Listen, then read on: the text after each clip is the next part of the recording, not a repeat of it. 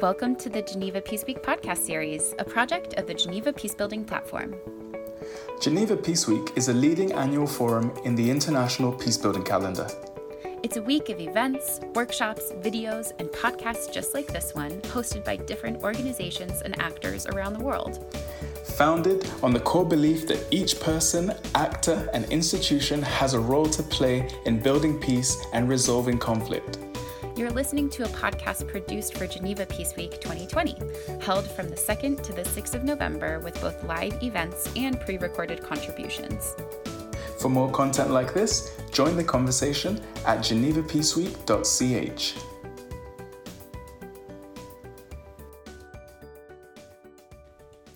Hello, everybody, and welcome to this series about careers and peace building.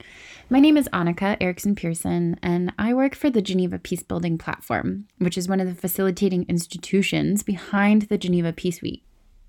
About a year ago, a classmate of mine came to the team and said, "Hey, if we're having a Peace Week where we're learning all of these tools for peace building, where are the tools for students to learn how to apply them professionally? Moreover, how can people learn how to build careers in peace building?" Now, you'll hear a lot more from this classmate of mine, Madhmita, in the next episodes, but we thought that we would kick off this series about careers in peace building by just telling some stories. In this episode, I interviewed 3 women who followed very, very different paths in life. You'll hear all about how they got where they are, how they thought about building their career, and what kinds of advice they would give people around peace building. So I hope that you pull up a chair, get out your notebook, and get ready to hear some really interesting stories. Our first interviewee is a woman, Archana Tomar, who I met through the Co-Forum. We attended both online this summer, and I'm actually not really going to provide too much of an introduction other than to say that Archana is one of the most inspirational dream weavers I've ever met. Without further ado, enjoy the interview. We are now recording. Okay, cool. All right. Thank you so much for being here. It's really such a pleasure to talk to you. I'm wondering if you could just introduce yourself to the listeners. Great. Thank you so much for having me here, Annika. I'm Archana. I live in Bombay, but I'm mostly venturing around the Trans-Himalayan belt, and that is where primarily my work is. I run a social enterprise called Sutradhar, and Sutradhar is a Sanskrit word which means a connector, a facilitator, a storyteller.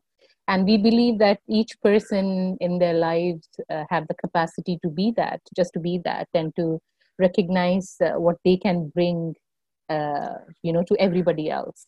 And every skill, every talent is to be recognized. So we decided that we would never have hierarchy. We'll never be driven by that. We would always have one consistent way to describe ourselves. No matter how many people we worked with, interacted with, everybody would be a Sutradhar.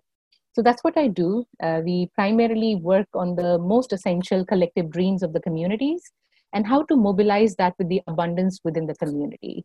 So we believe all the skill, talent, resources that we need for any magic to happen anywhere exist within the communities. And it's just a matter of applying the appreciative gaze to look at the possibilities around us.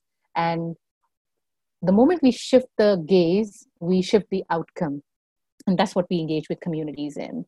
So having applied that, we are coming out with different dreams that the communities have. And our entire intention is that we need to work on what the community is dreaming of and not what we can bring to the community, right? We bring in a skill, we can bring knowledge, we can bring networks, but the dream ultimately has to belong to the community because that is the only way to sustain a particular dream and a project.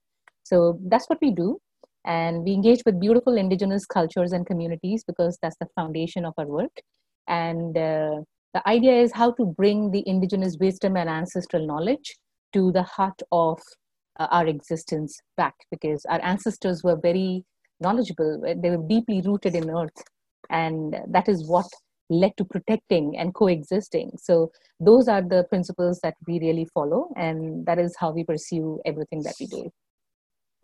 That's incredible. I also love the way that you conceptualize pursuing the dreams of communities, right? It's such a countercultural concept coming away from capitalism where it's so much focused on profit, or even from the sort of conventional development industry that's really focusing. I mean, the terminology that we use is so important. So this podcast is about how you sort of built your life to be the way that it is. And so what I'd love for you to share is just a little bit with the listeners of how did you get to where you are now? You're clearly doing this work and are advanced, and it from where I sit, it seems like quite a lot has gotten into it. So can you tell us a little bit more about your story? Sure. So, frankly speaking, my life itself has been a roller coaster ride of explorations and accidents and discovering as I went along. I had no fixed path, I had no fixed goal of where I was headed. I think the only common thread that has stayed with me in my life has been that I really wanted to be useful to the world, and I wanted to apply myself to do something good, and all of it good by somebody or the other. So I was not really focused on whether I wanted to work on education or healthcare or climate change or with people or with the transgenders. But I was just clear that whatever I did had to do good and right by others, right? So, and that was my goal since I was 10 years old. And it happened because I came across this transgender person. And India is very biased, and it has really stereotyped a whole lot of things. Like, I think a lot of people and countries around the world have, but we are like exceptionally biased against transgenders. And I think we are biased against anything that we don't understand. And there was this incident where this person just wanted 1 rupee. It is like maybe a few cents out of a dollar. But my father would just not and be like, no, no, don't talk to her. I like, but she's being so nice, and she just wants like 1 rupee. And why can't we just give her 1 rupee? He's like, no, they're dangerous people, they kidnap children. So there were already so many assumptions about this whole community. And I just could not understand the contradiction that I was seeing right in front of me, when there was this human being who was being so nice and so polite and just requesting for 1 rupee and in return giving us blessings. But here was my father who had his own stereotypes and stigmas and assumptions about this community and refused to help them with even 1 rupee. And I just turned around to him and told him that when I'll grow up, I'm going to work with them and I'm going to help them and I'll give them all the money that I earn. And my father was like, you shouldn't even be talking to them. And I'm like, yeah, but not now. But when I grow up, I think I can. So I think that was the first time I had come across somebody who was so different from who I was or who I was conditioned to be. We condition our children, right? Girl, boy, this is who you should talk to. This is how you should interact and that. And as I grew, I came across more, and that one trans person, meet actually made me more aware and conscious of everything happening around me. I started becoming aware of how different children from different caste systems were being treated, how people who were helpers and house help and everything were always looked down upon. They would not be provided food in the same plate, and they would be made to sit outside and eat. And these things just did not settle well with me. And I just felt so much of wrong. Like in my country, Hindu and Muslims have always been at loggerheads with each other. In my school, I didn't have any such barrier in my head. So I would eat from anybody's box and they would eat from mine. And when I would come back home, my mom says, so who did you share food with? And I would say the name. And my parents would like, oh, you shared your box with the Muslim person. And I'm like, yeah, so it's a child. And it was food and it was vegetarian food. So I ate. They're like, you should avoid. I'm like, why? And didn't have a proper answer for me. But I realized that conditioning that they have had across their childhood and their lives was something which was being passed on to me without even having proper explanation. So I think that was one common thread that has led me through my life. I did not, frankly speaking, education-wise, I was always very challenged in a school system because I was always made to believe that only if you excelled in subjects that you can do better. I was good at everything that was interactive, that was outdoor, that was engaging with other people, performing. But when it came to subjects, we were made to sit inside a classroom and I could not follow it. So I was always bad at academics. I barely managed to scrap through. Okay, I barely managed to pass. I don't think I ever got more than 50%. The only places where I excelled well was languages. So I loved languages. I loved interaction. So I picked them up like that and just moved on. And I think my sports and traveling around a lot, because my father was in armed forces, exposed me to a diverse range of communities and cultures. And my adaptability to all these started becoming really quick. And I started learning and I started observing the stigmas that exist across our cultures, across India, right? And that only gave me more motivation. But frankly speaking, I had no idea how would I get there. I finally came to Mumbai years back, and I started from selling clothes at a garment store as a part-time person. I picked up a job as a hostess at a music lounge bar, and everywhere I went, I met the next person who took me closer to my path. That is how it was. My life was. I walked away from my graduation. It's not the most ideal thing to see on a forum, say on a forum where children are wanting to see what choices to make in life. But I'll tell you why I walked away from my graduation, because I could not see what I was learning serve the purpose of my intention and purpose. I had teachers who were teaching me a subject because it was their duty, not because they loved it or enjoyed it. And because they were not pursuing it with that intention, I could not fall in love with what they were teaching me. I was learning more by reading, by exploring, right? So I said, I'm not going to finish a graduation program because it appeases somebody's sense that I've hired a graduate. I want to be known for my merits and the knowledge and the intention I bring to any organization. And if they can't see it, they don't deserve me, and I'll create my own path. So that became my leading guideline. And unfortunately, in India, if I don't have a graduation degree, I cannot pursue different courses because everybody, everywhere, they will ask me, oh, so what's your last certification? You have to be at least 12th grade pass or something.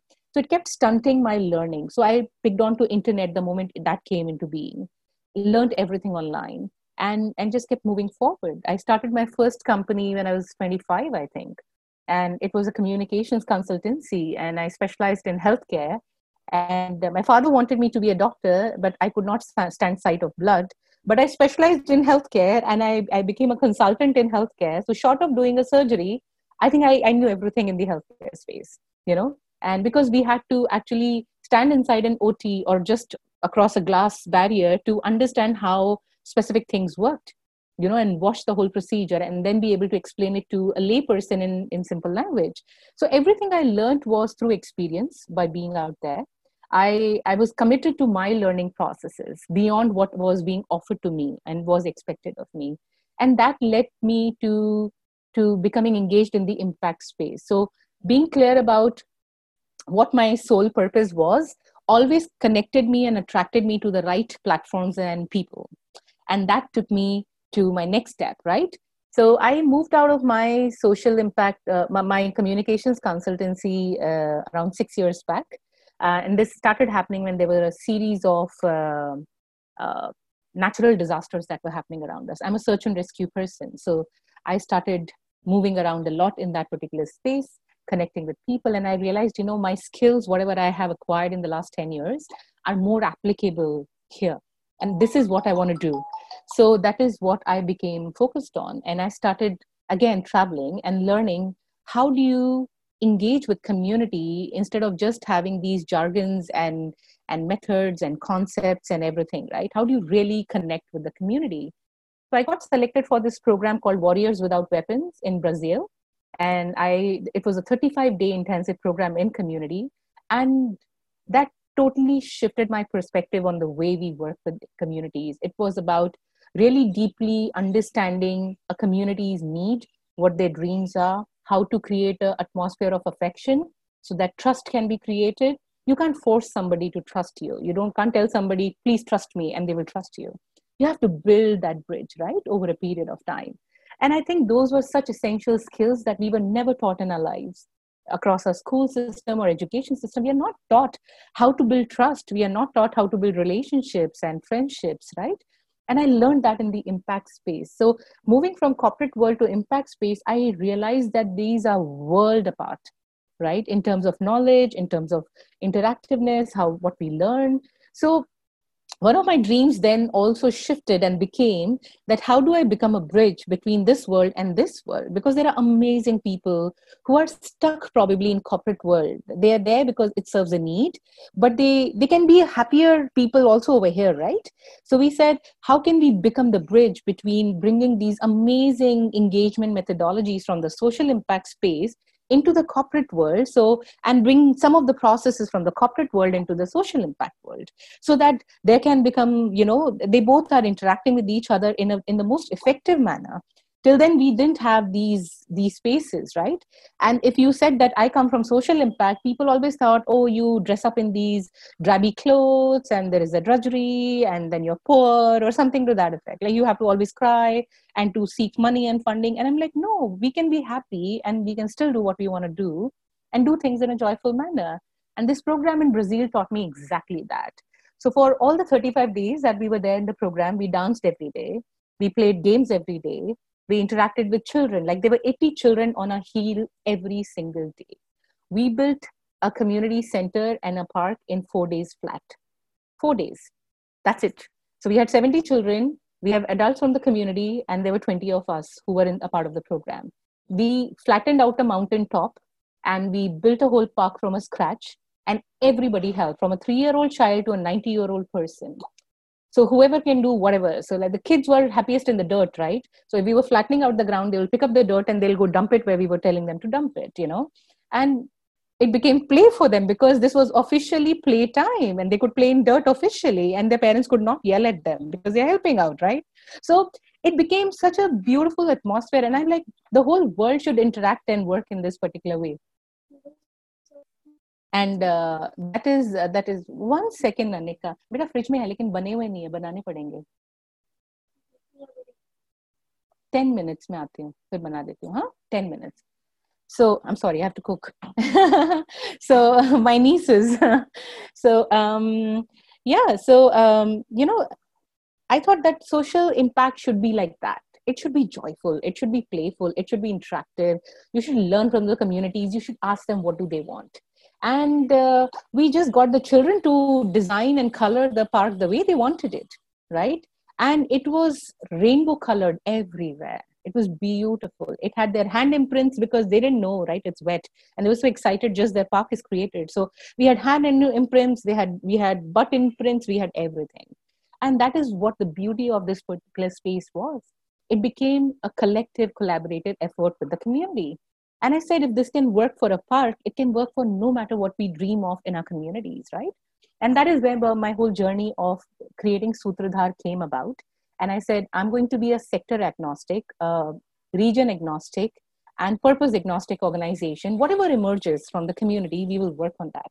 And we will do it on the foundations of the indigenous wisdom and ancestral knowledge that already exists in these communities, because there is so much of knowledge in abundance, we are not even exploring it.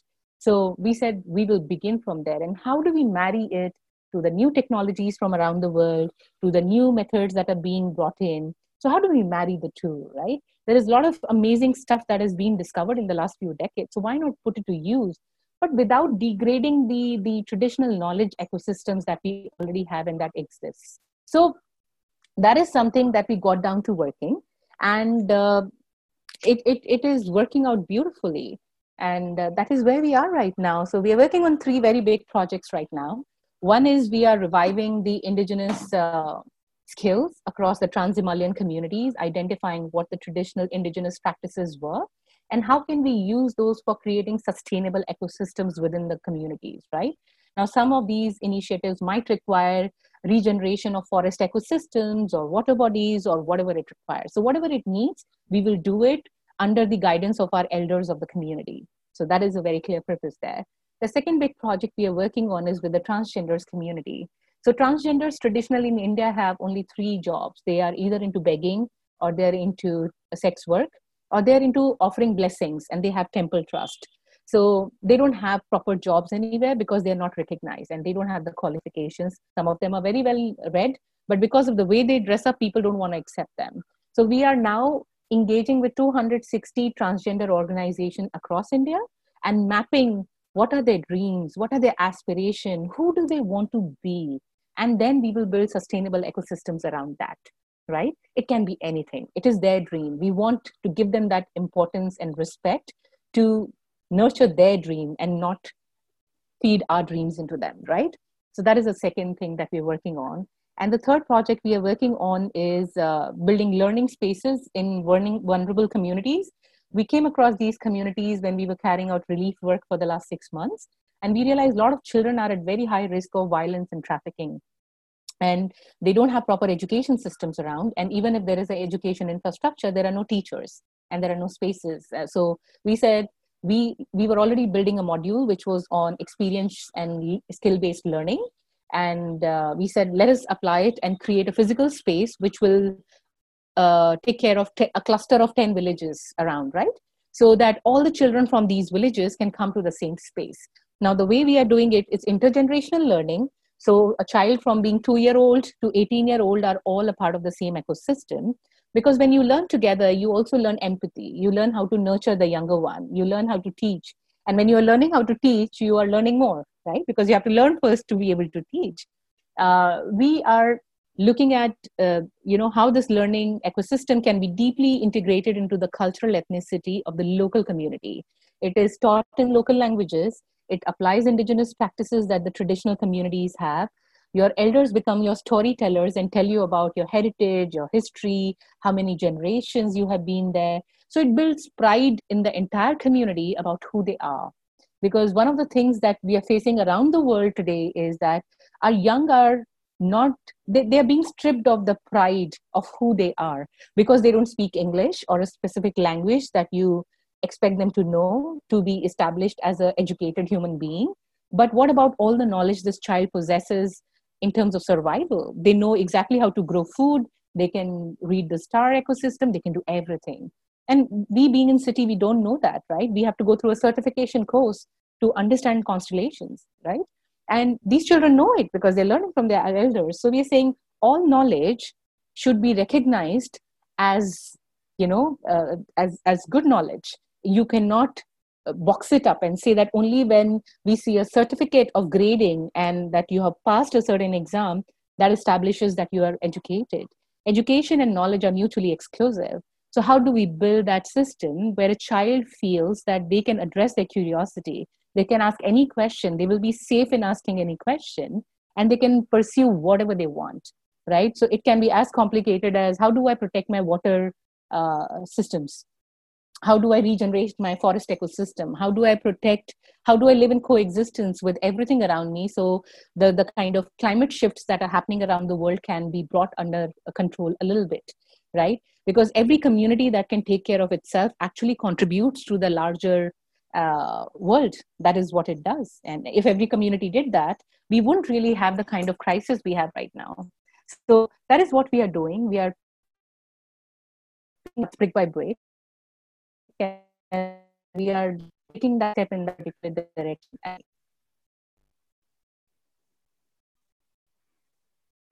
I had a little bit of cutting off there. Can you hear me? Yeah, I can hear you. I can hear you. I don't want to say to everybody listening to this podcast that they need to challenge their education system, but it's really clear to me that in trusting yourself and challenging what you were taught, you built everything that you are doing. And you were able, in challenging that, to pursue soft skills, right? You were in challenging that, you were able to think, what is knowledge? What does trust actually mean? What does it mean to work in a joyful way? I don't think anybody has ever taught me in a school that joy should have a place in what I do. Exactly. But it's so essential. And I feel how funny is it to, in a careers podcast, the recommendation is throw out everything that you know, but sort of in doing that, you invited yourself to take a journey and build the skills that you actually need. I'm curious to know, and maybe this is my last question, I'm curious to know what advice you would have, if any, for whether they're graduates, whether they're young people, change makers anywhere in the world, hoping to build peace in their communities are hoping to do this kind of work? Do you have any advice for those people? I think that all knowledge and education systems are great, provided they serve a purpose and intent for the student and not just address their own intent and purpose, right? So I feel that if I had the opportunity that a lot of my friends had around the world, I would be in a different place too. It's just that unfortunate that I did not have that ecosystem which I could trust to take care of me and my needs. Hence, I walked away from it. So my recommendation is that if what you are doing today, what you're learning today serves your purpose, serves your intention, stick to it. Because it is very important to have a guidance, to have a mentor, to somebody who can to show you a direction and a path, because I was very lost for a very long time, right? So for me, a lot of things were trial and error, and I learned that. And I think if I had somebody like that guiding me, I would have done all this much before in life instead of doing it right now, right? So I think everything serves a purpose, and it needs to, whether it serves my purpose or not is something that I need to be very mindful of. So always listen to your heart, like be very clear about why you're doing what you're doing. And is it really serving your purpose? Never be afraid to ask questions, because your questions are what will help you decide whether this is the space, whether am I being heard? Am I being addressed? Is my curiosity being answered? Because at the end of the day, this is what leads to the stepping stones to wherever we want to go. It doesn't matter whether you are in school, you're doing graduation, you're doing masters. I think all of it is brilliant, because Anika, I have PhD students come to me today and they're working with me. And they're saying, Archana, we can provide this structure here. Oh, I like, wow, that's brilliant. I didn't even know, because I was writing like realms of document. And in my head, I know that there is something better out there in the world, but I don't know about it. So can you please do this for me? And they're like, of course, happy to. So everybody adds, their values to this. Every knowledge adds to it. It's just that we have boxed all our knowledge in these rules, that only if you have done this, then you can access this, which is very sad, which we shouldn't do. But I think for my young people, for anywhere, like whatever you're doing, I think, do it from your heart, apply yourself and see whether it serves you, whether it serves your purpose, whether it serves your community. Whatever you're learning and doing, can it be applied back in your community? Because that is your ground zero, right? Addressing big problems around the world is one thing. But if you can't even apply it in your community, you really need to revisit and see that what can I do to make it applicable where I am, right? And always look for parallel things. It's great to have technical knowledge, but do I also have knowledge which is humane, which is helping me connect with the people I'm trying to serve, right? I'll give you one incident. It's very funny. I was invited to IIT in Mumbai, where they have these social entrepreneurs gathering every year. And IIT is one of the most premium education institutions, okay? And it's funny for me because I'm not even a graduate here, and I'm invited over there to participate and be there. And I was just sitting and listening, and these amazing people were coming out with such amazing solutions. And I'm just sitting there, and there was this person sitting right next to me, and I was mumbling to myself, how is this even applicable in a village where people don't understand your language? They don't understand the technology. They don't understand what you're doing. Like, what are you doing? So he just came up. He the institution like these, they first come out with the solution, then they go hunting for the problem. And that is where the problem is. And I'm like, wow, that is like you summed up everything that, I think and I believe in, because that is what is happening. These children are far removed from the realities. So if I develop a water technology which helps me assess the pollution level in my rivers and in my water bodies, is that technology something which can be language agnostic and which a local person in a village which has never gone to school apply it without the intervention of an engineer or an educated person? That is when your technology is truly successful. Because if I need to bring in an engineer also behind the technology, it doesn't serve the purpose. India has, 7.5 lakh villages, which is short of 250,000, villages. And it's crazy. You can't afford literally to have one engineer in every village go and apply their technology. You'll never reach everywhere. Like, it will require us 5 lifetimes probably. So how is whatever you're doing applicable in the simplest way out there? How does it serve the purpose of the community? Don't think just because we come out with these complicated charts and structures and technologies, it shows how intelligent and educated we are. I think it's time for us to go as simple as possible. Because if you can solve the most complicated problems with the most simple solutions, you have actually succeeded in, serving a community, and not just your purpose of wanting to find a solution for a problem. So there is a difference in that, and it's very important for us to understand that. So I think my advice is just that: stick to your purpose and your intent, see whether it serves you. If it doesn't serve you, don't be afraid to ask questions.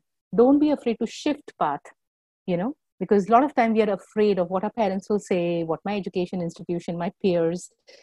Everybody has carved out their path. Don't fall under pressure of performance and of proving to somebody, And I think we need to get out of that trap, because at the end of the day, your happiness lies in your hand, and your happiness might just come from serving people. And if you're not going to be able to do that because you were doing something to appease somebody else's sense of success, then we are just going to be lost. All of us are going to be lost. And I frankly speaking, I'm amazed by the youth today with the kind of social challenges that they're picking up. I didn't even have. I was probably running around and playing all the time. I had no focus.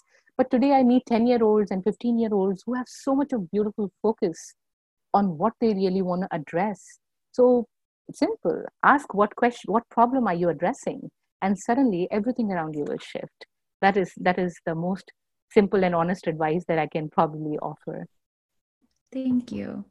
It's so interesting to me because I think we have this shift in this understanding that we need to, as you said, be more humane, right? This is about understanding that the work that we do is ultimately, it's human to human.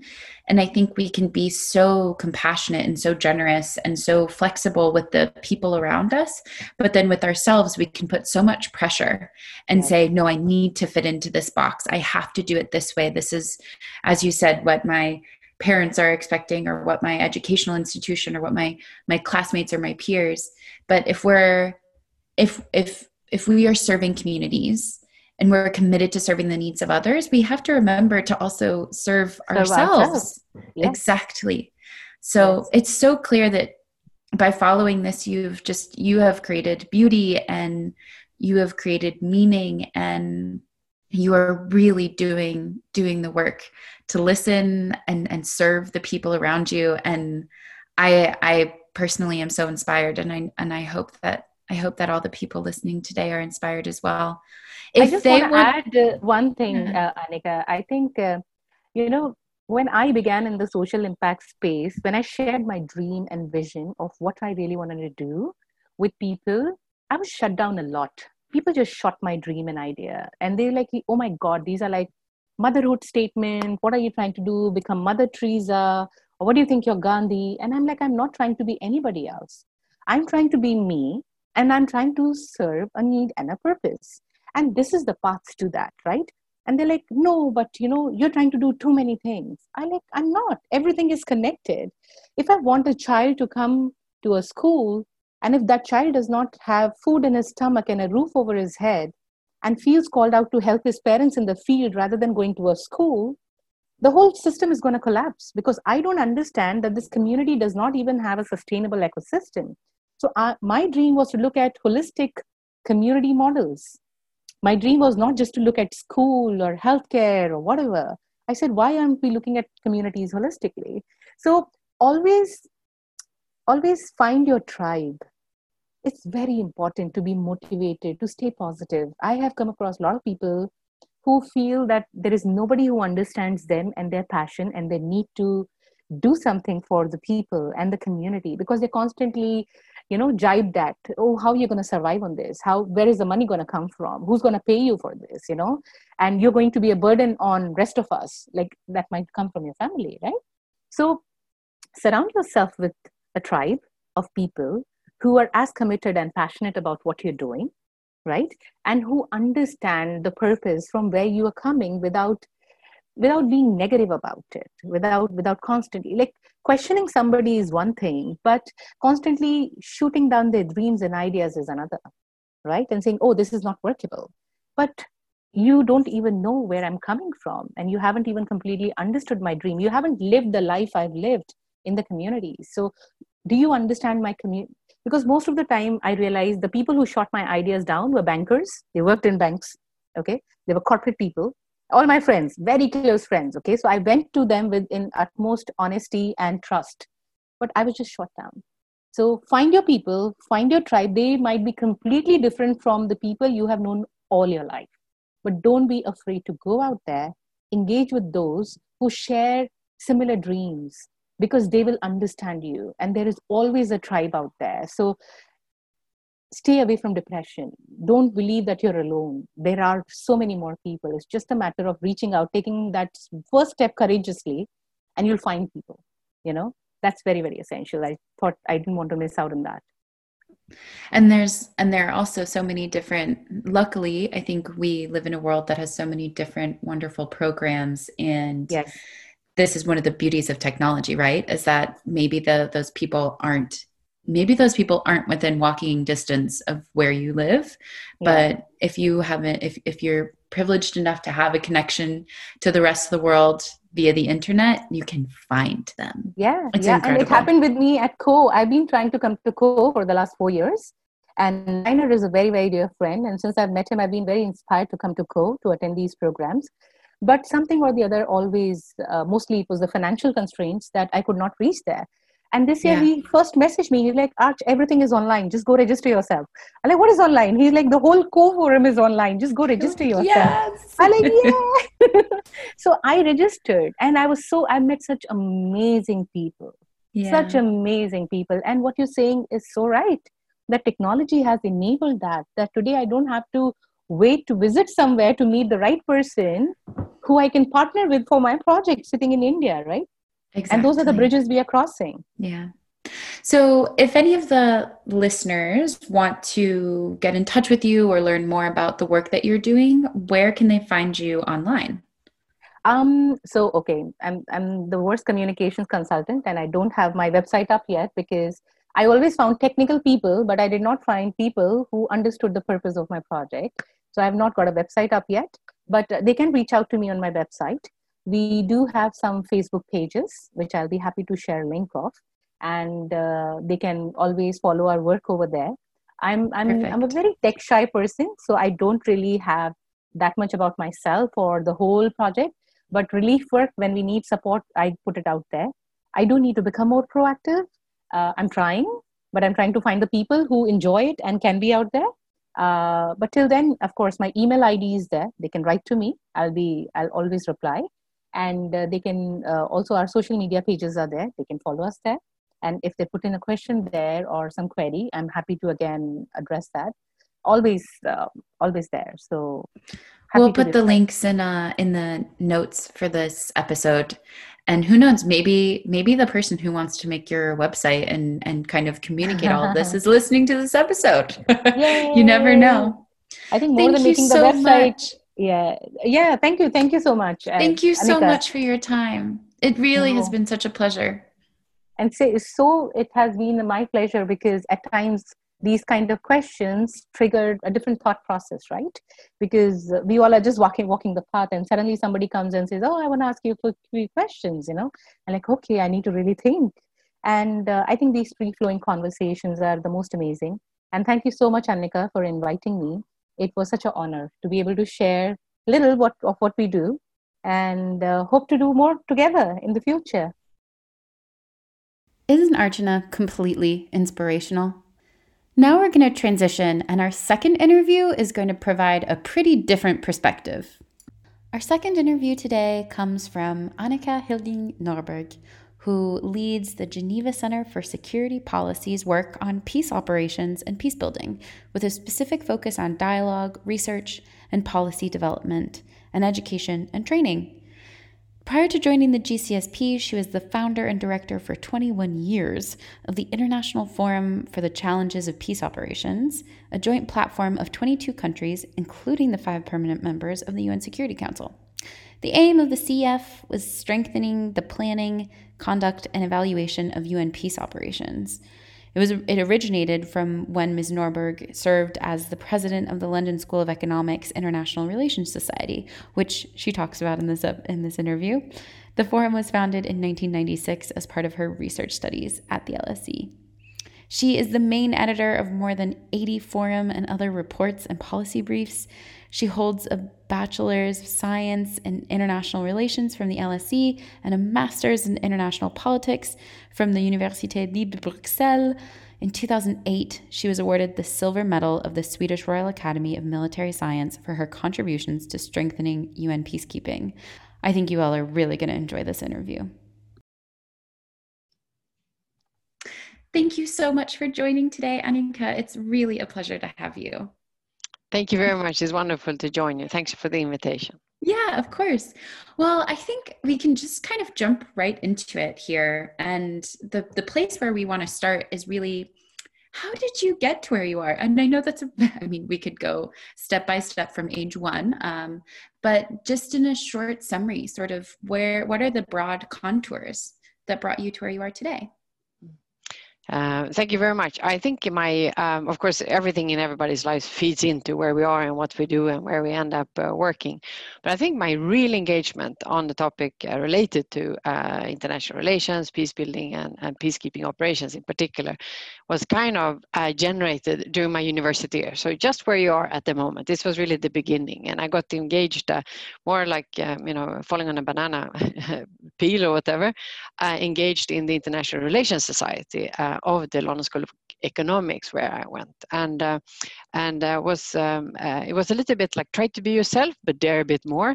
I felt that I was doing things that I didn't really know what to do and how to do it, but you just go there and then you learn by doing.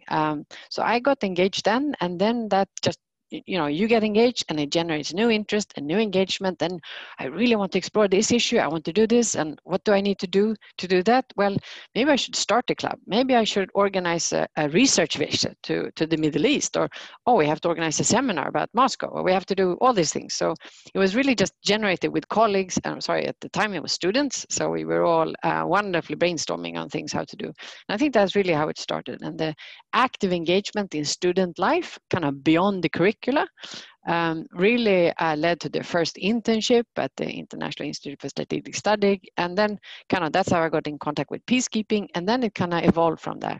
I started doing research, and the research generated a new kind of project, a platform. So I did not end up finish my PhD, but I did, again, together with colleagues and partners from around the world that joined this effort called the International Forum for the Challenges of Peace Operations, which in the end, when I left 3 years ago, and came to wonderful GCSP. When I left, there was 22 countries working on strengthening peacekeeping operations, and also with the 5 permanent members of the UN Security Council. But it's all driven from curiosity, from commitment, from collaboration, and seeing who are the stakeholders that you need to engage. So I think a very, very long answer, sorry about that. For a short question, it's really as follow your passion and be ready to commit, to work hard, but have lots of fun doing it. I think that's really what I would say has helped me have the most wonderful job, I think, today. Yeah, it also sounds like you didn't know the end step when you started. It sounds like you also sort of were listening to what was around you and looking for opportunities and taking advantage of what was presented, or if there was nothing presented, building something. Exactly. I had no idea. Even the first, when starting this Challenges Forum, it was only to host a 10-persons workshop around the topic of my research. And then some countries said, this is important. Let's have another one. And it just rolled. So I never had a plan. I had no idea I was going to work 21 years for something with all these countries. But this is, I think, this is the point. Thank you, Annika. I think it's really important just to try to be open-minded and see when things are happening, because that also keeps you kind of flexible, agile. And sometimes people think, but wait, where's the direction? You don't have the 5-year plan. A lot of people ask for the 5-year plan. And I said, well, if we have a 5-year plan, the world is going to go that way and we'll be stuck over there. So just to try to take these things, it's a little bit like the Geneva Peacebuilding Platform is working, which is really just listening and sounding in. It's more kind of collecting and synthesizing all the ideas of the members. Yeah. Are there any other skills that would be helpful for people looking to build careers in peace or peace building? Are there skills that you find that you kind of come back to in the work that you do? Yeah, I think, of course, having a theoretical knowledge is fundamental. So that's kind of almost a given.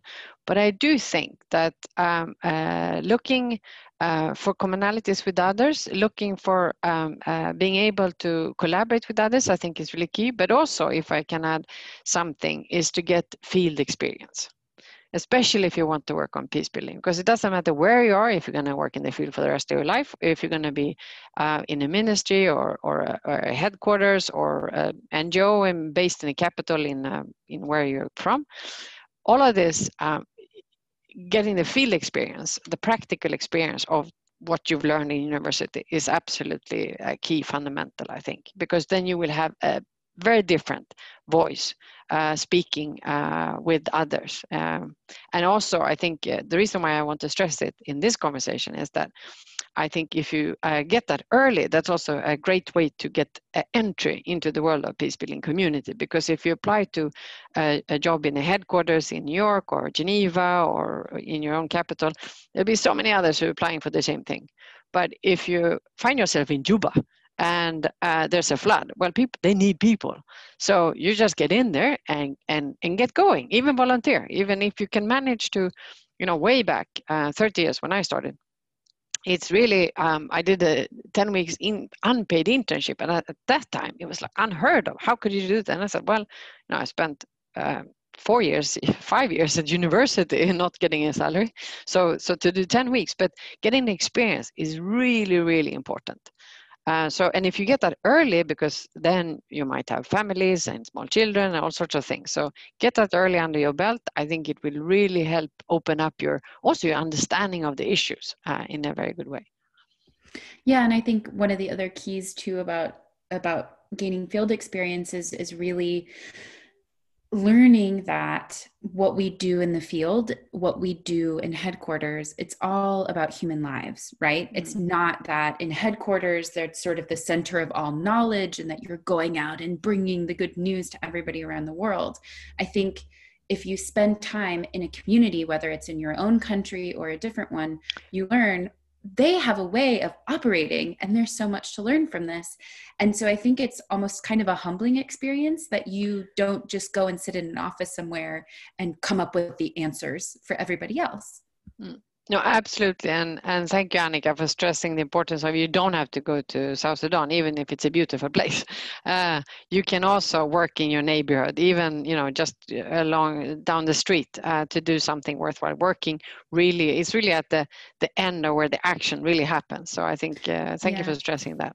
Yeah, well, I'm American, and I think there's often so many Americans that think that they need to leave the country and go somewhere else in order to engage in peace building work. But I think it's really clear for almost anyone around the world to see that the US is in real need of peace building in our own communities. So it's always good to remember that you don't have to buy an international plane ticket sometimes to build those skills.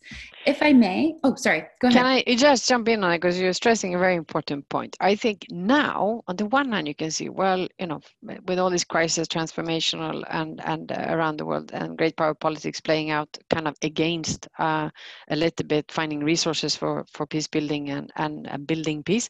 At the same time, it's absolutely as important as ever, and even more so. And I think the fact that if you have that, okay, there's this hurdle now, mounting challenges to engage in peace building and works are less, or jobs are less, and so on. But I think also it's a time when there's such big transformations and changes, and everything that we're known for for decades and decades, it's all changing. It's all upside down. So when things are moving, that's when you can, if you're active, proactive, and committed, you can find a place. I'm absolutely sure. And it will be as important as ever. And as you also mentioned, because of the changing nature, it's not the West doing peace building in Africa. It's changing. It's at home. It's in Sweden. It's in America. It's everywhere. So I really think this is the time, if you both want to do practical effort, but also reshape the way in which we think about this. This is also now with the youth. This is all about you. I know, Annika, you're going to kill me for this, but again, reinforcing the issue of the Security Council Resolution 2250 about the youth, peace and security. For the first time, I'm 50, but the youth, peace and security, the youth dimension has not been covered. I've been focusing on peace and security issues my whole life. And really the youth has always been that little thing over here. But now with Greta and everything else about it, it's not a challenge. Well, it's a challenge too, but immensely. You're the mobilizer. This is the future. And so I really think you're very lucky to be interested in this topic now, when it will make a real difference if you commit and if you do your contribution. Which actually links back, because I know that prior to this conversation, Annika, we talked a little bit about languages. You know, what if it's important or not, and now everybody speaks English and so on. And that's true. But I also really think that if I was young, or rather, I've been trying to encourage my children, I should say. Of course, they will do what they want, but I think something which is interesting is that today, the future, as we talked about, is changing. So now, if you're young, I would, if I were you, I would really look into try to learn Chinese, or to learn Arabic. The biggest donors now for bilateral kind of support donor things is coming from the Arab countries, from the Gulf states and so on and so forth. So I think the fact that, of course, English is obviously the common denominator, and French is good if you want to work in the UN. It's good anyway. It's beautiful, by the way. And so there are, and German and all that. It's all great. But there's also this new evolving world where Brazilians speak Portuguese, and I think increasingly, if you want to engage, it will be more at the regional, local, and global level, but there will be more languages around. And even if you can get by on English, I think it's a very different things if you go into a room and you start engaging with the main stakeholders in Chinese or in Arabic or in whatever language it is. And of course, in particular, local languages is even better. So absolutely. And making sure that those local languages continue to be spoken. Obviously convenient to be able to communicate with other people from other cultures, but the preserving, right, these languages is so key. I'm wondering, and now in just our last few minutes, if you have any other advice for graduates or young professionals who want to pursue a career in the field, whether it's navigating the recruitment system or just how to conceptualize what it means to build a career in peace building. Do you have any advice? I think, as I said, the market is, as I'm sure you all know, is pretty dense. But I really think my advice is just stay focused, stay creative. Don't wait for things to happen, because they won't. They normally don't. You have to just go out there, and if you see there's option A, B, C, and then you're thinking, okay, so everybody's shooting for that. What's the number D that you did think about? What's the organization that doesn't exist yet? What is the partnership that doesn't exist yet?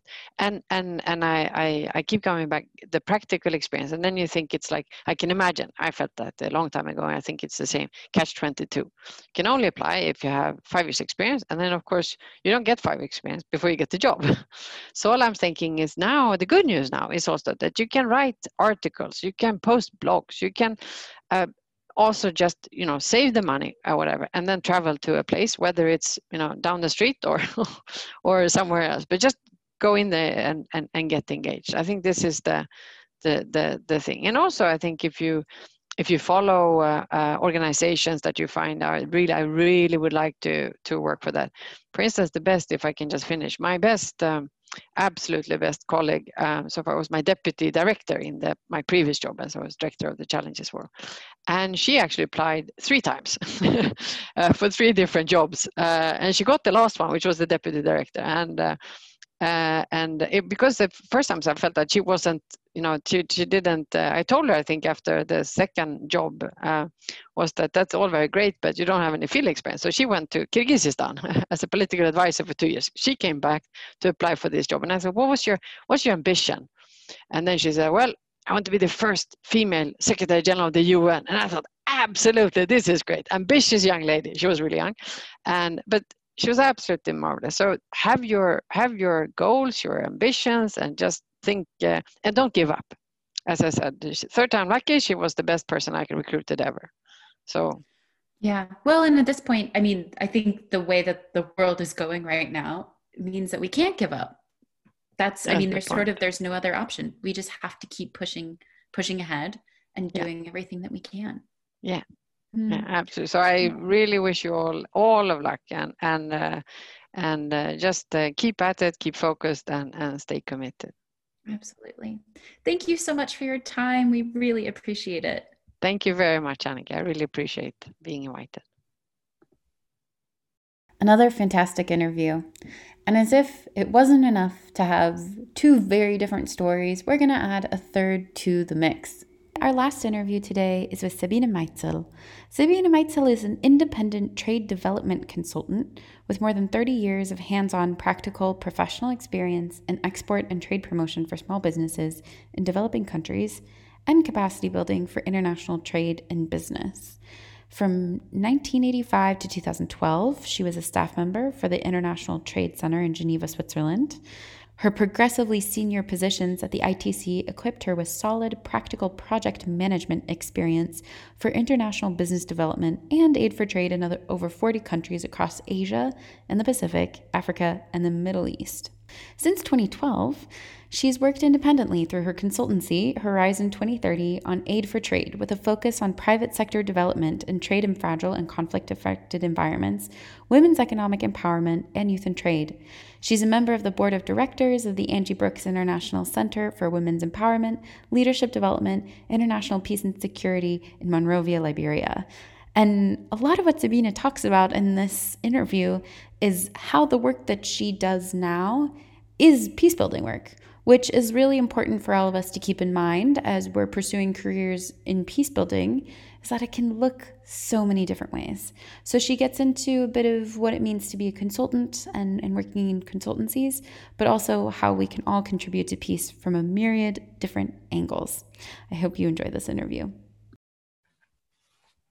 Hello, and thank you so much for being here. I'm pleased to be here. Good hello.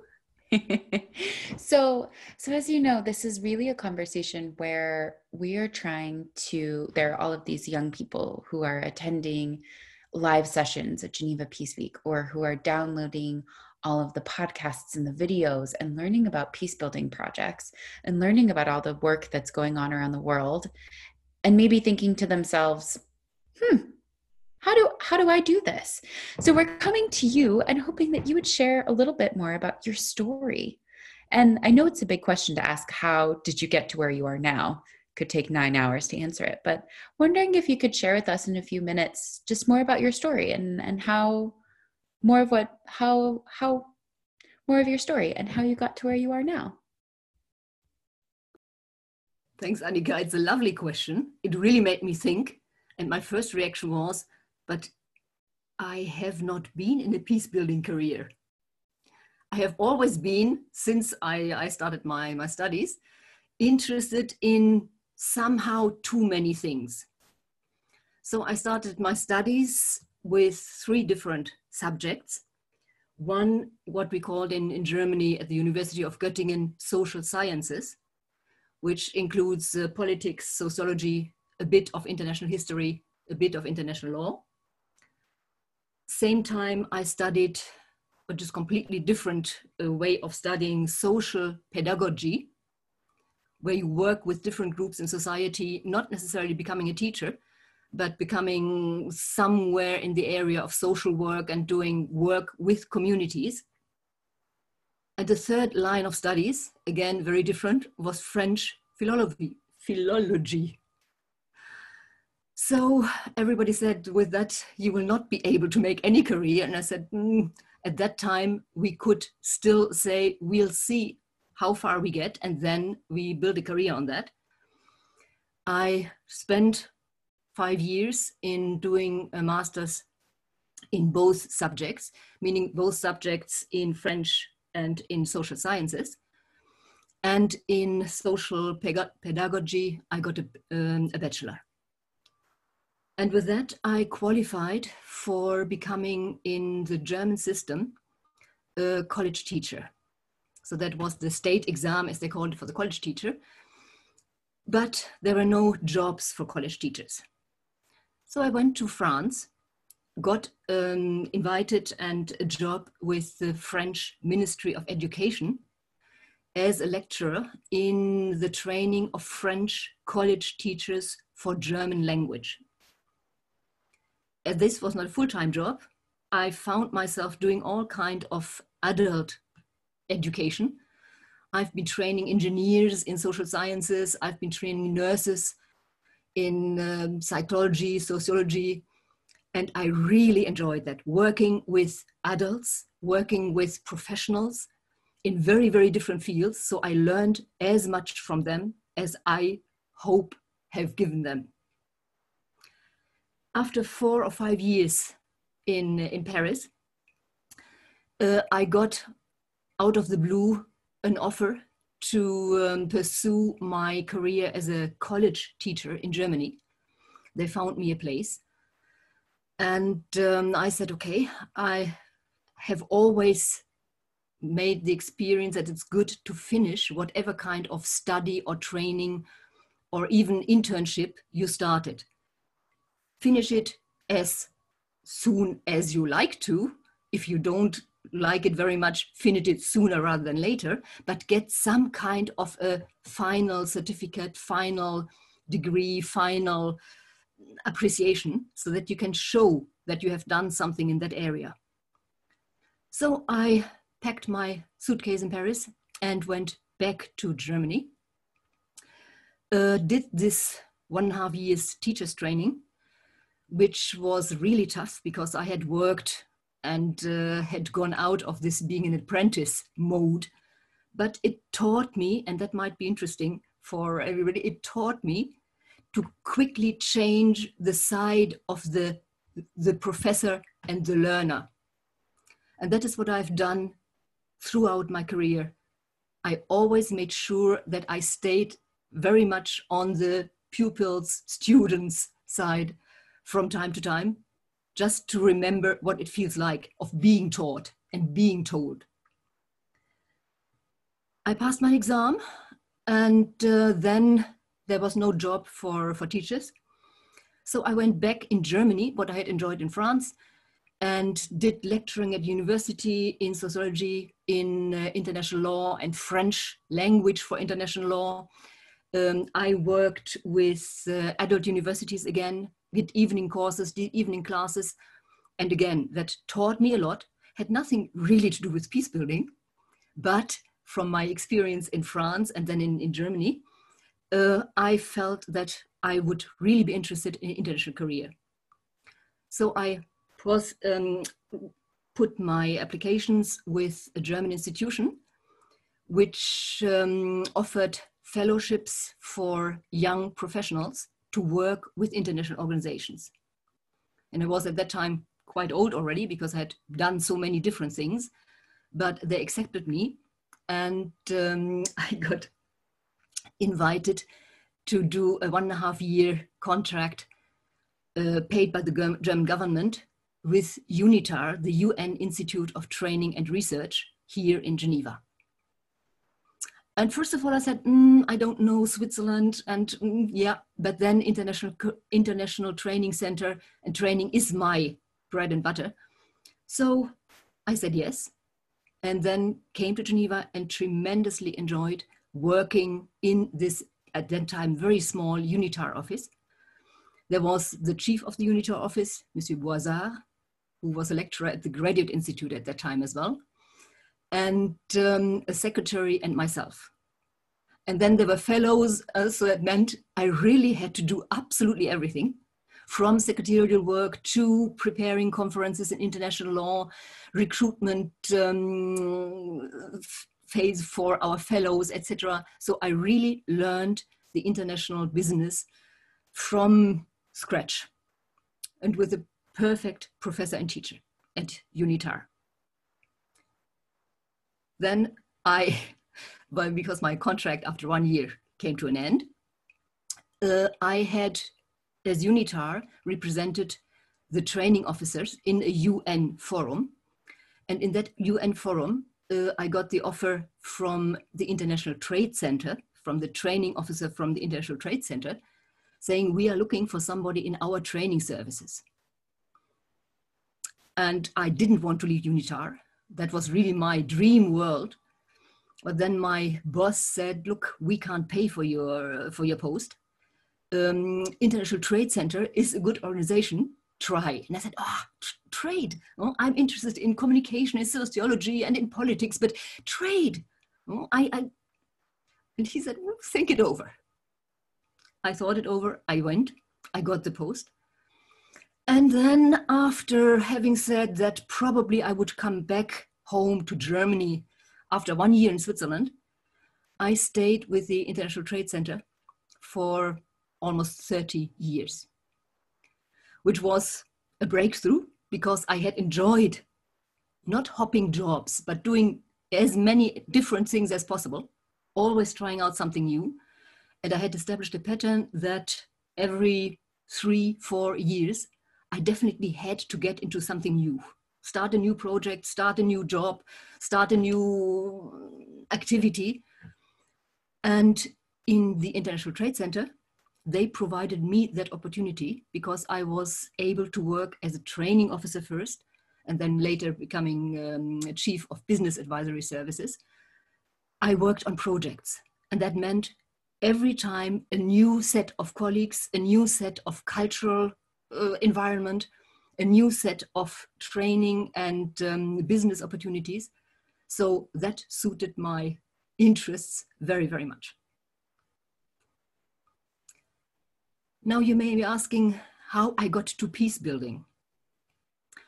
In this International Trade Center, where I, by the way, tried as well to brush up my background in marketing and international economics. So I did a 2-year distance learning course in international marketing at the Export Academy in Germany, weekends and distance learning. And then after about 10-15 years at the International Trade Center, I did an online MBA in international management consulting. So I have MBA in international management consulting, and that helped me then in ITC to get the post of chief for our small business advisory services. But that again was not exactly related to peace building, I thought at that time. And I had never thought about peace building at that time. I loved to work with people, and I had learned in my time with the UN, with the International Trade Center, how important it is to work with people in the field, not from our beautiful offices in Geneva, but really to work from their offices under their circumstances. And that has taught me a lot. So in the ITC, I became responsible for the connection between trade and what we called at that time the Millennium Development Goals. Today, the SDGs. At that time, that was a novelty, and everybody said trade and Millennium Development Goals is good. It's all about poverty and health and all of that, and gender and women. But you know, we are trade, meaning marketing and trade. So, Meitzel, you know something about gender, and you are a sociologist, and you're anyway not one of us hardcore business people. So you'll look after that. And I said, yeah, that's interesting. And it was not an interesting job in the International Trade Center. But part of the job was that they sent me as a representative of international trade to a conference which was organized in 2009 in Liberia. And they asked me to prepare that conference with my colleagues in Liberia. And when they approached me that, I said, my God, this country has just finished civil war. They don't have anything to eat. They have plenty of fighting going on. They don't have electricity. They don't have roads. What on earth do you want me to do from the trade side and small business side in a colloquium on women's empowerment for peace and security? What on earth should I do with my background? And they said, oh, we have committed, it's an important colloquium, and Liberia is on its way out of conflict. So we have to try everything, and we give everything we have, go. I went. And that, I think, was my career in peace building and getting interested in peace building. Because ever after that, I understood what my colleagues whom I met at that time in Liberia were up to and up against. I have spent very, very intense working sessions in Liberia with them, trying to build up from scratch some kind of trade. Liberia is a very rich country in terms of export potential, and a very dangerous country as well in terms of the rich soil and the multinationals having a great interest in the Liberian economy. So it was from all aspects an interesting experience, and for me probably the most important experience in my career. I then met, after having started to work on that colloquium with the Liberians, I went to a Geneva peace building event, which at that time was in its beginnings. And Achim Wenman approached me and said, if you are working in trade and are asking questions about what has peace building and trade to do with each other, why don't we put our heads together and have a small information session in ITC about conflict-sensitive trade? And that was shortly before, that was 2 years before I left the ITC. So that was the beginning of my peace building career. Ever since I left the ITC, I'm working on my own small consultancy firm, which is called Horizon 2030. And I have now the luxury of being able to choose what kind of projects I support, what kind of projects I work on. So I have spent a lot of time working with my colleagues in Liberia, with the Andy Brooks Center, in setting up all kinds of trainings, in trying to get the institution built, and in linking them to whatever is going on in the UN system, in the international system, and at the Graduate Institute in the area of peace building and of women and youth and their role for peace building. What a story. It really sounds like you've sort of covered such a wide range of topics and also types of roles. Even though you had a 30-year career within one institution, you managed to change so much and to do such a diversity of projects. And I find that such a fascinating and important reminder that as young people, me being a young person, our careers will change so much. You're not applying for one job that you will do until your retirement age, right? There's so much diversity in what happens within our own careers. I'm wondering, I have a few questions. I'm wondering if over time, as throughout your career, if you've noticed big changes in the sort of international Geneva. That do you see things that maybe were true when you started in international Geneva that are not true today, or vice versa? Especially thinking about young people who may be entering into international Geneva and trying to find their first one-year contract somewhere. one thing which has stayed the same is the importance of internships and trying to get an inside feeling about work and work environments before you apply for a job. As many as possible and as diversified as possible in my case. That has not changed. And I know that the ITC is working a lot with interns. Depending on with whom you work, it's maybe more or less interesting jobs, but it gives you an insight in the organization.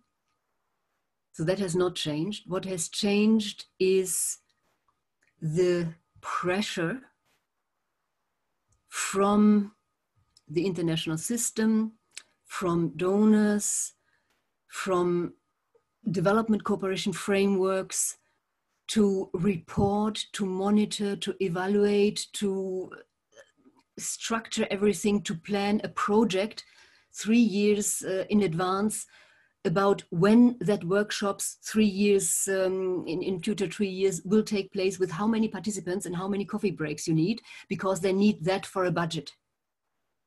So that was at the time when I started with UNITAR and with ITC, we had more flexibility as long as we were working on donor projects. Within the organizations, you still have that. We had smaller projects as well, meaning that I have the feeling, if I look at what my colleagues are doing today and what I did in the last years, you have, when you enter an international organization, less the opportunity to get the full overview of a project activity. You are mostly recruited for a specific job under a given project, under a given division in a given organization. And that was particularly with my recruitment in UNITAR, that was one of my most important learning grounds. So I think that has changed in the last year. And then as well, the pace and the focus of studies, what I saw and learned and observed with the interns with whom I worked in ITC, they seemed to be much more focused on a particular area, on a particular career path as well, which I sometimes found a bit limiting, because it gave me the impression that they were not open to opportunities which were showing up left, right, and middle. In a neighboring division, over a coffee break in the ITC cafeteria, where another colleague said, "Oh, I've heard you're working with Sabine on this and that. We need somebody to do." And then there was a tendency to say, yeah, it's not exactly what I have set out to do. So I can't say that has changed, but I observed that as well from the pressures from studies and from finishing studies and from timelines. That may be one result, something which has changed because of the world of international studies and international development has changed as well. Yeah, I think there's so much, there's an enormous amount of pressure just thinking even about the number of internships or the number of posts that are available and how incredibly competitive it is. And also important to mention that for a lot of internships, especially in the UN or UN institutions that are unpaid, there are more and more institutions that are beginning to pay their interns, but there are just scores of unpaid internships that people can't afford to have. And this is a whole other podcast episode about the challenges of getting not just geographic diversity, but also socioeconomic diversity, right? Where it's not just the elites from everywhere around the world where we can say, look how diverse we are. But that's a rant I can go on another day or for another episode. But thinking maybe outside the UN system, I would be curious to hear about your experiences with consulting. Have you found, you mentioned you have more flexibility there. I'm wondering if there's any any advice or any insight that you would have to share with listeners about working on the consulting side?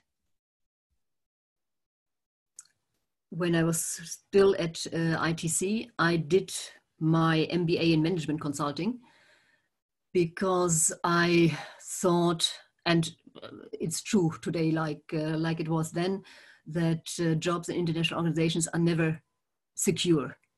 So I planned then to open my own consultancy firm. And when I was facing the choice of leaving ITC, opening up my own consultancy office, or working with ITC, I said it's interesting in ITC that there is some continuity with working relationships, with projects, which I would not have with a consultancy firm. So what I've realized with consultancy work is it is much more punctual. You have responsibility for those smaller parts I referred to. You have, when you are driving your own consultancy firm, of course, you are responsible for a project, but that project is financed by somebody, and that somebody sets in a broader context, sets very, very strict conditions. So it's a different kind of working.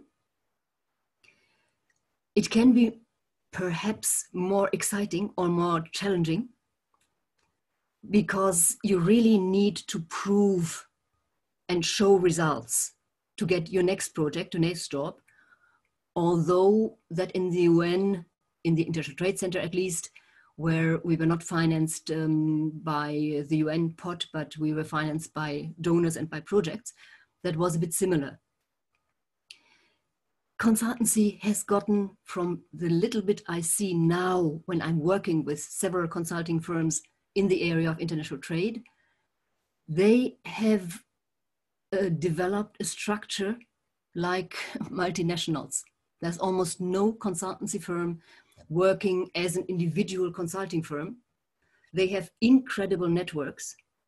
And whenever a big development fund comes up, you will find it is administered by so-and-so consulting firm and subcontracted by that and that consulting firm and that consulting firm. So it is not easy to get into this jungle of consultancy assignments. I would always recommend to try out, for anybody who's interested in a career in peace building, to try out consultancy work. Consultancy work, by definition, is done by the international organizations as well. So try it out. There are certainly persons for whom that is a much better fit than a career with a post in an international organization in a regular post. But it is really, it has grown very, very competitive. Okay, that's really good to know. Thinking about more broadly, advice, you mentioned folks interested in building a career in peace building. Keeping in mind the ways that the system functions, obviously, what advice would you have for graduates or young professionals pursuing a career in peace building?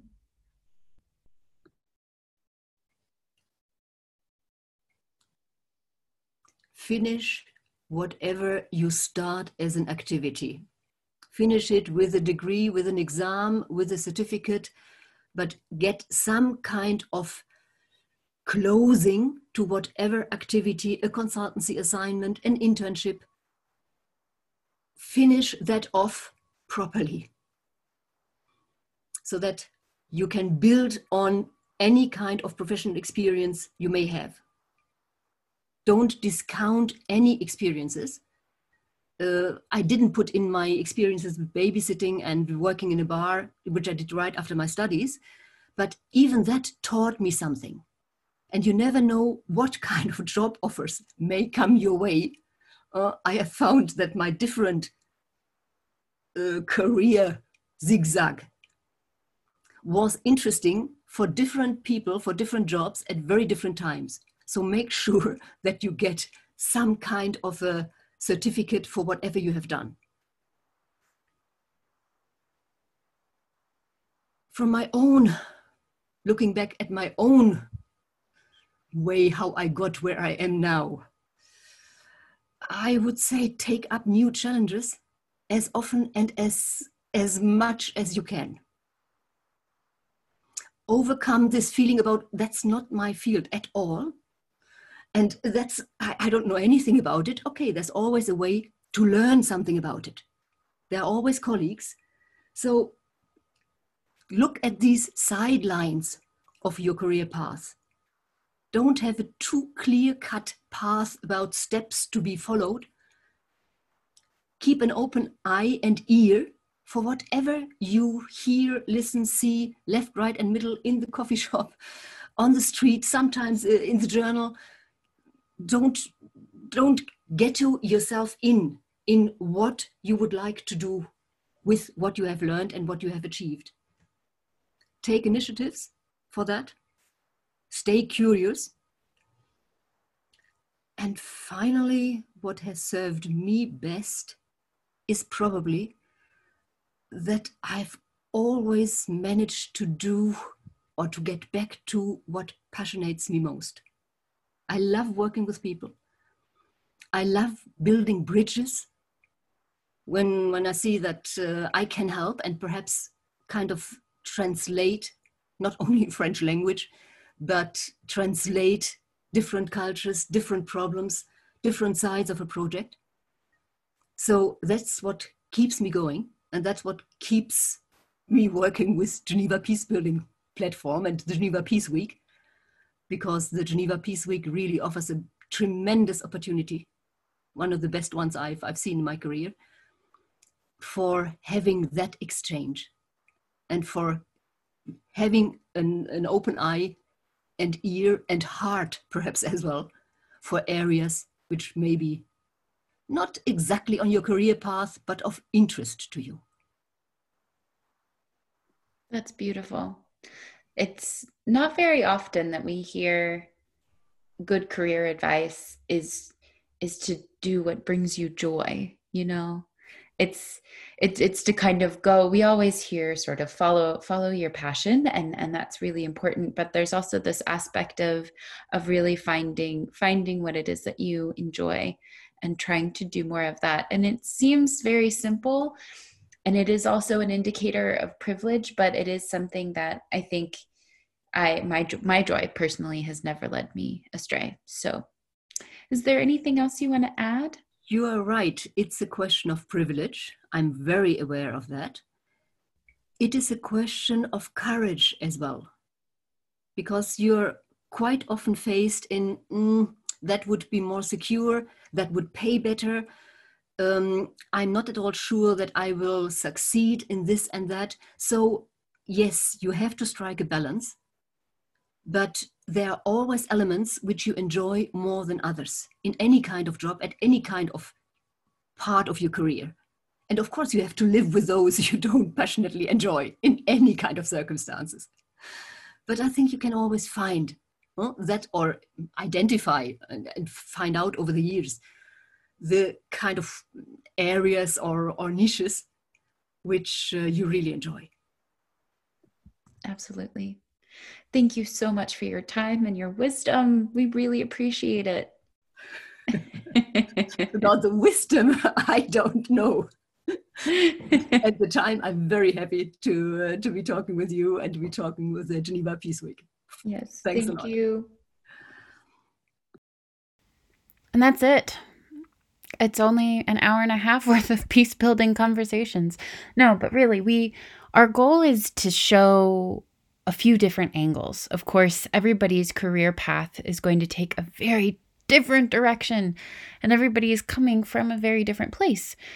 The most significantly, and what I think about quite a lot, is actually how we all see the world in different ways too. And you can see the ways in which sort of the mentality and the understanding of the world, how that governed how these 3 different women built their careers around peace building. So I hope that it gave you some food for thought. I hope that you were able to connect somehow with one of the stories. And I just want to take a minute now to tell you a little bit more about this Careers in Peacebuilding series. So we have a few different episodes lined up for you. The next episode is a conversation about diversity and inclusion, which is an essential conversation in Geneva. As we know, the structures of the world, wherever you are not built equitably. So instead of skirting around that issue, we go straight into it, and we have an entire episode on that with a couple of great interviews. We also thought it would be helpful to provide some concrete information on recruitment practices. So the 3rd episode that you'll find in this series revolves around recruitment practices. Next, there is actually a visual episode, which is a kind of crash course in building a CV. So you'll want to make sure that you actually watch that version because there are slides engaged with that one. And then finally, the last episode is an interview with Claudia Seymour about her class on ethics, power, and privilege, where we get into it a little bit more. It's a little bit less sort of concrete advice and a little bit more food for thought. But again, this whole series was built out of a student at the Graduate Institute, a classmate of mine, who made a call for more content about careers in peace building. And I hope if some of you are still listening at this point, an hour and a half in, you feel empowered to ask questions, to request more information where you need it. Our inboxes are certainly open at the Geneva Peacebuilding platform. But if there's anything else, it's just start emailing people, reach out, ask for coffee dates, ask questions, get curious, make contact with people. That's the way that we learn and we grow. So thank you so much for listening today, and we'll see you in the next episode.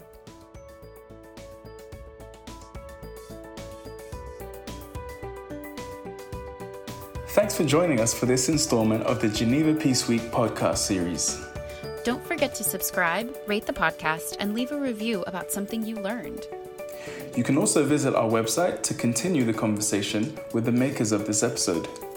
Or join us on Twitter, Instagram, or Facebook at Geneva Peace Week.